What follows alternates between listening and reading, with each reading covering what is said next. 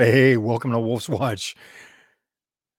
Got information for you today that you're going to want to hear about the CEO's dilemma with artificial intelligence. This includes a consideration. Could this be something that will very personally affect your role, your tenure as an executive?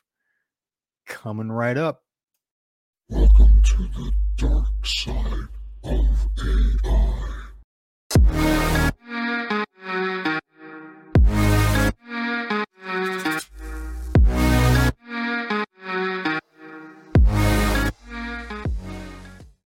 Welcome to Wolf's Watch. I'm Wolf. Thanks for being part of the conversation. And as always, this is, we're watching over here for comments and questions. This is live 21st century television, interactive. Bring your questions. So here we go.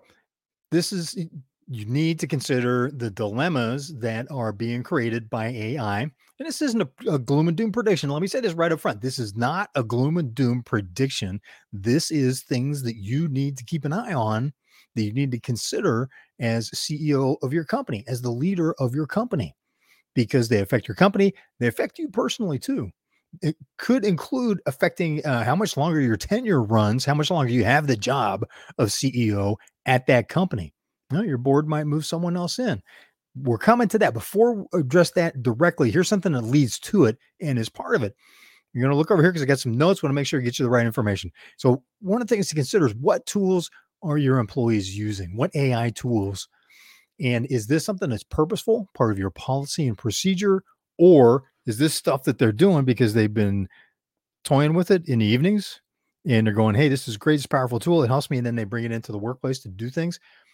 One of the things to consider, the Copyright Office issued guidance in March of this year that clarified and reiterated the fact that anything that's generated by artificial intelligence tools is not copyrightable.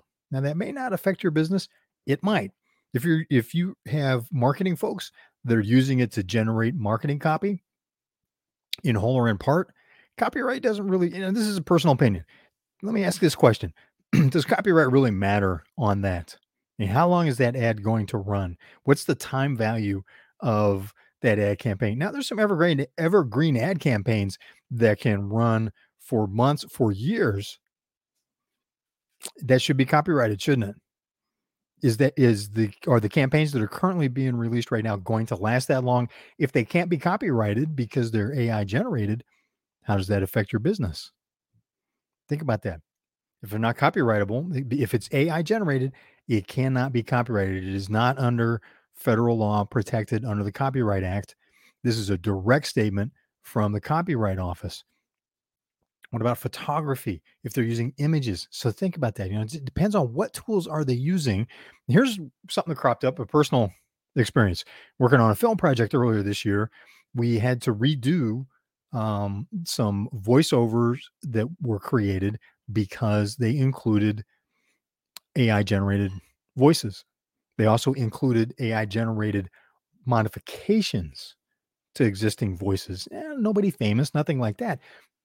The challenge became, the film needs to be protected under a Copyright Act, right? The IP needs to be protected under trademark and copyright law. Can't do that if it's AI generated.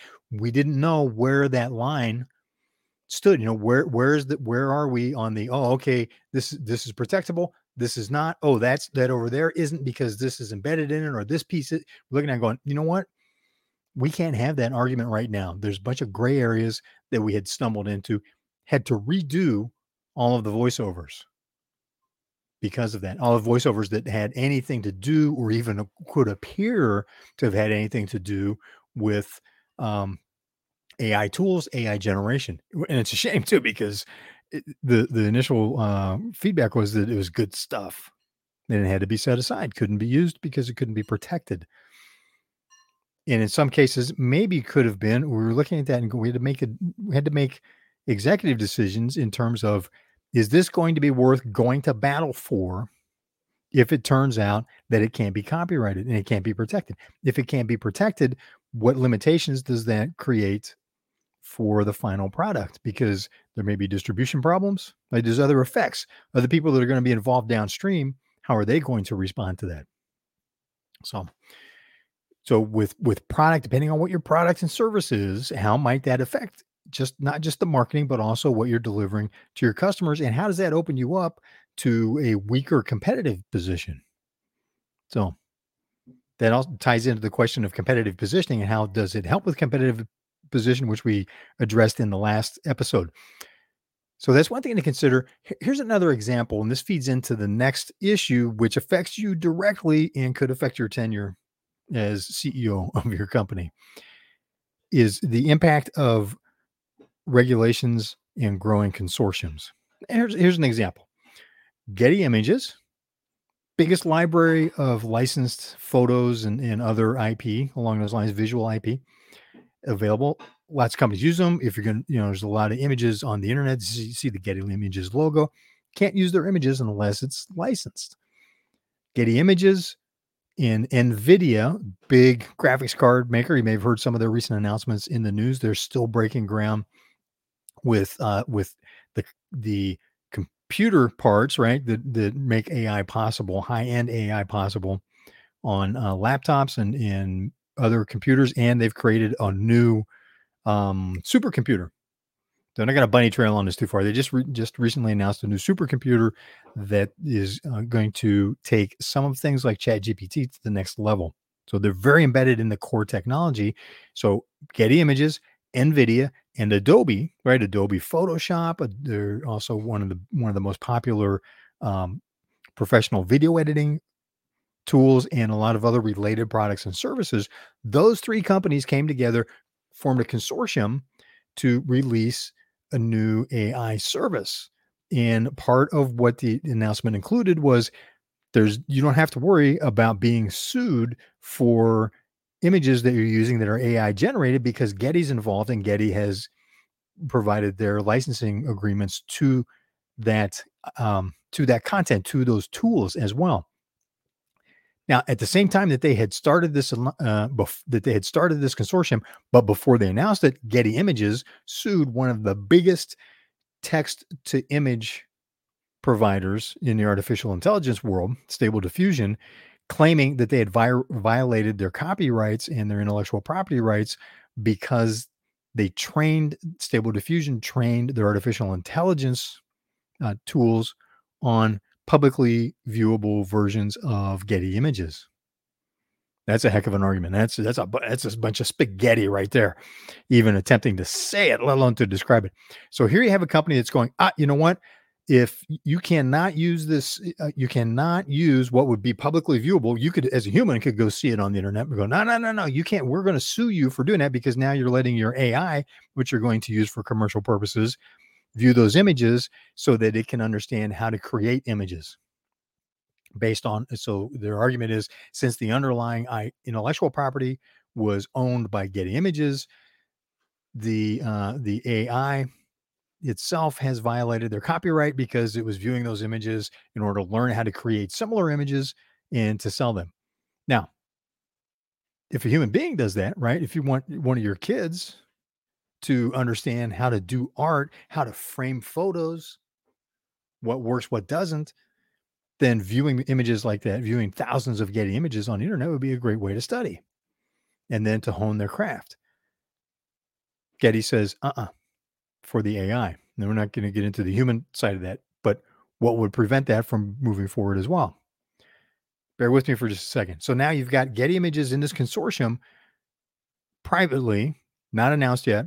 Publicly, they're suing this company. And then when they make the announcement of the consortium, they say, hey, you don't have to worry about being sued for violating our copyright because the AI tool that this consortium has created is included, is covered by us. We've blessed it, right?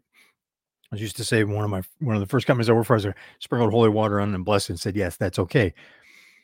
So the implication there is if you have one or more of your team members using an AI tool that allows them to generate images, say very popular text to image, text to video. So type in a description. It goes, now for a marketing piece, we need a picture of a team celebrating in a boardroom with a photo of big, good, positive business results in the background, on a chart in the background. The artificial intelligence generates a really high quality usable image. They put that in your marketing materials. Getty's implication is that they could then sue you for violating intellectual property rights. Consider that. Now, what happens, and I'm not predicting, and I'm not taking shots at Getty. This is just the logic in the current lawsuits that are proceeding. Because you didn't use Getty Images tools, could they come after you? They could. Doesn't mean it would stand up in court, but they could. And Getty's very aggressive for protecting their intellectual property. Can't knock them for that. Whether this is a stretch or not remains to be seen. It depends on how this core lawsuit plays out. And now this is really getting in the weeds on this. This is something you need to understand. There's a lot of these what if situations that you need to be apprised of so that you consider those in your business strategy. How does that affect your decisions as CEO in your company? And it's not being talked about at large in the press because you could, depending on how some of these lawsuits, regulations coming up next topic, how this plays out, it could very much affect and undo things that you've already put in motion. So how hard would it be to shift? How hard would it be to replace? If you have to use the Getty Images approved graphics tool in order to avoid lawsuits, how does that impact your organization? Is it a different skill set? Can anybody do? So all these questions come up. Same thing with regulations. The same companies, NVIDIA being one, and OpenAI, the creators of ChatGPT, Microsoft were part of their CEOs were part of a group that testified to Congress. Actually, it was a Senate committee on technology, and they were asking the federal government to regulate them. Why on earth would they do that? They're claiming ethics in the use of AI. So their argument was regulate us, and this is what it sounded like. Okay, this isn't necessarily what they were saying. This is what it sounded like, and listening to it going, AI could be used unethically, so we need you to regulate us to prevent that. Right, keep us from being unethical. Doesn't really speak well of the people making the argument, and also leaves a lot of open territory for, well, what happens in that, right? Because think about this. Why would you go to Congress and ask them to regulate you and your business more heavily? So there must be a business strategy behind that. Here's one perspective on that. They want to have regulations put in place because they are the biggest, they're the dominant. There's already just a handful because it's so costly. You need so much computing power. For example, NVIDIA, the supercomputer that they announced recently that I mentioned, there's only a handful of companies companies and organizations, government organizations, that will be able to access that supercomputer because the computing time is so expensive. And right now there's only one of them in the whole world. They'll probably make more, I would imagine. It's very profitable, so they'll make more. Comes back to if the regulations are put in place, then that locks them in as the dominant players. That will create another barrier to entry. See that in a lot of different industries, regulation becomes a barrier to entry to new competitors. Think about the catalytic converter on your car. That's 1960s technology. That was written as a federal law in the 1970s because it was the best way at that time to reduce pollution coming from cars. That was 1970. So here we are 50 years later. We still have that by law. Every car has to have one of those. Do you think maybe there's a better technology today 50 years later? Doesn't matter. That's the only thing that can be used. And now there's this multi-billion dollar industry and lobbying industries. There's all this cottage industry that's growing up around making sure that never changes. Because a lot of people are making money off of it, right? A lot of rice bowls involved there. It's not going to happen. It's not going to get changed. So now that technology is locked in. So when I see large companies going to Congress and saying, "Oh, please regulate us," part of that is business strategy so that they can protect their competitive position and block others from entering. And one of the statements that was made by one of the CEOs was, "Hey, look, we don't mind." Think about that language. We don't mind that there's small and want to encourage small players to develop stuff. Didn't say anything about allowing them to get big, right? Think about Google. What has Google done? Google being the dominant search company, they just buy stuff up. They've been for many years now, they've been in a position where they've been able to afford to buy any interesting looking company or potential competitor, right? They own YouTube. They didn't create YouTube, they bought YouTube and many other companies like that. So that creates a position where Microsoft, Nvidia, already massively big companies, OpenAI, originally set up as a not-for-profit that has now decided to go for profit. So they all of a sudden were awash in cash flow and they're still exploding. Puts them in a position where they are locked in as the dominant players, maybe a couple of other companies, and then everyone else is kind of an also ran. The best they can hope for is develop a new technology and then sell it to one of the major companies because the barriers to entry will be so large, or they may be prevented altogether, depending on how that regulation's written. Ties in also into censorship issues. Then they're worried about misinformation, so they want those laws and regulations to include uh, deciding what is misinformation and what is not. That excuse me, see, it gives me heartburn just even saying it out loud. Who gets to decide that? That's a dicey topic that we don't have time for here, and this isn't a political platform. The issue that I want to focus your attention on is as CEO, you need to understand these types of things that are playing out. What might the upside and downside of that be? Right? If these companies get locked in, I mean, right now, Adobe, the Adobe NVIDIA Getty Image Consortium is launching some very interesting, very powerful AI enabled tools. Big benefit for creative endeavors, for your marketing organization, depending on what types of services you offer. Likely will also help inside your company with optimizing processes. I'm not going to get into a tech discussion because I want to wrap this up and let you get on with your day. But here's the final point this is leading up to in terms of how this impacts your tenure as CEO. What kind of questions are your board of directors asking you? This is one of our topics for our CEO's AI Playbook series. What are those questions? Have you been answering those?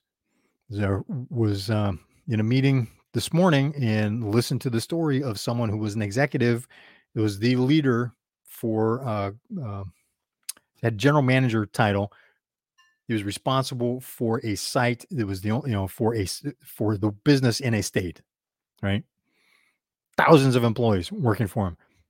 Was let go when they brought in an artificial intelligence team or brought in a team to install artificial intelligence. Part of that move was going, okay, thanks. We got to bring these new folks in that have this tech savvy, this deep tech understanding. Are you at risk for that? And what do you need to know about the technology to avoid that?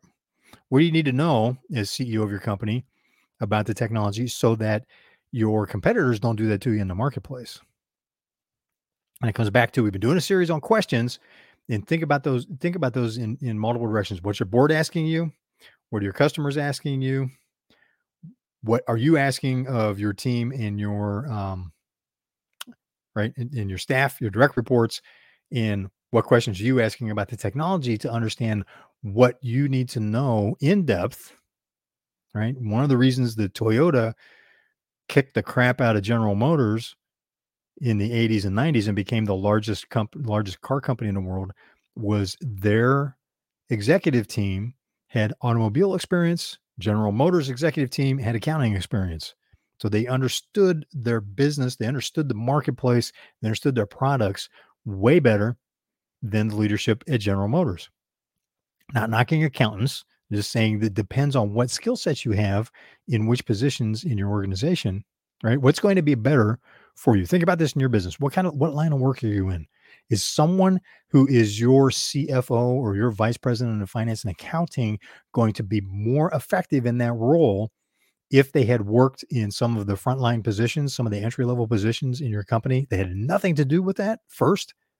They had an opportunity to understand operations and then worked, were eventually grew into that senior role on the finance and accounting side.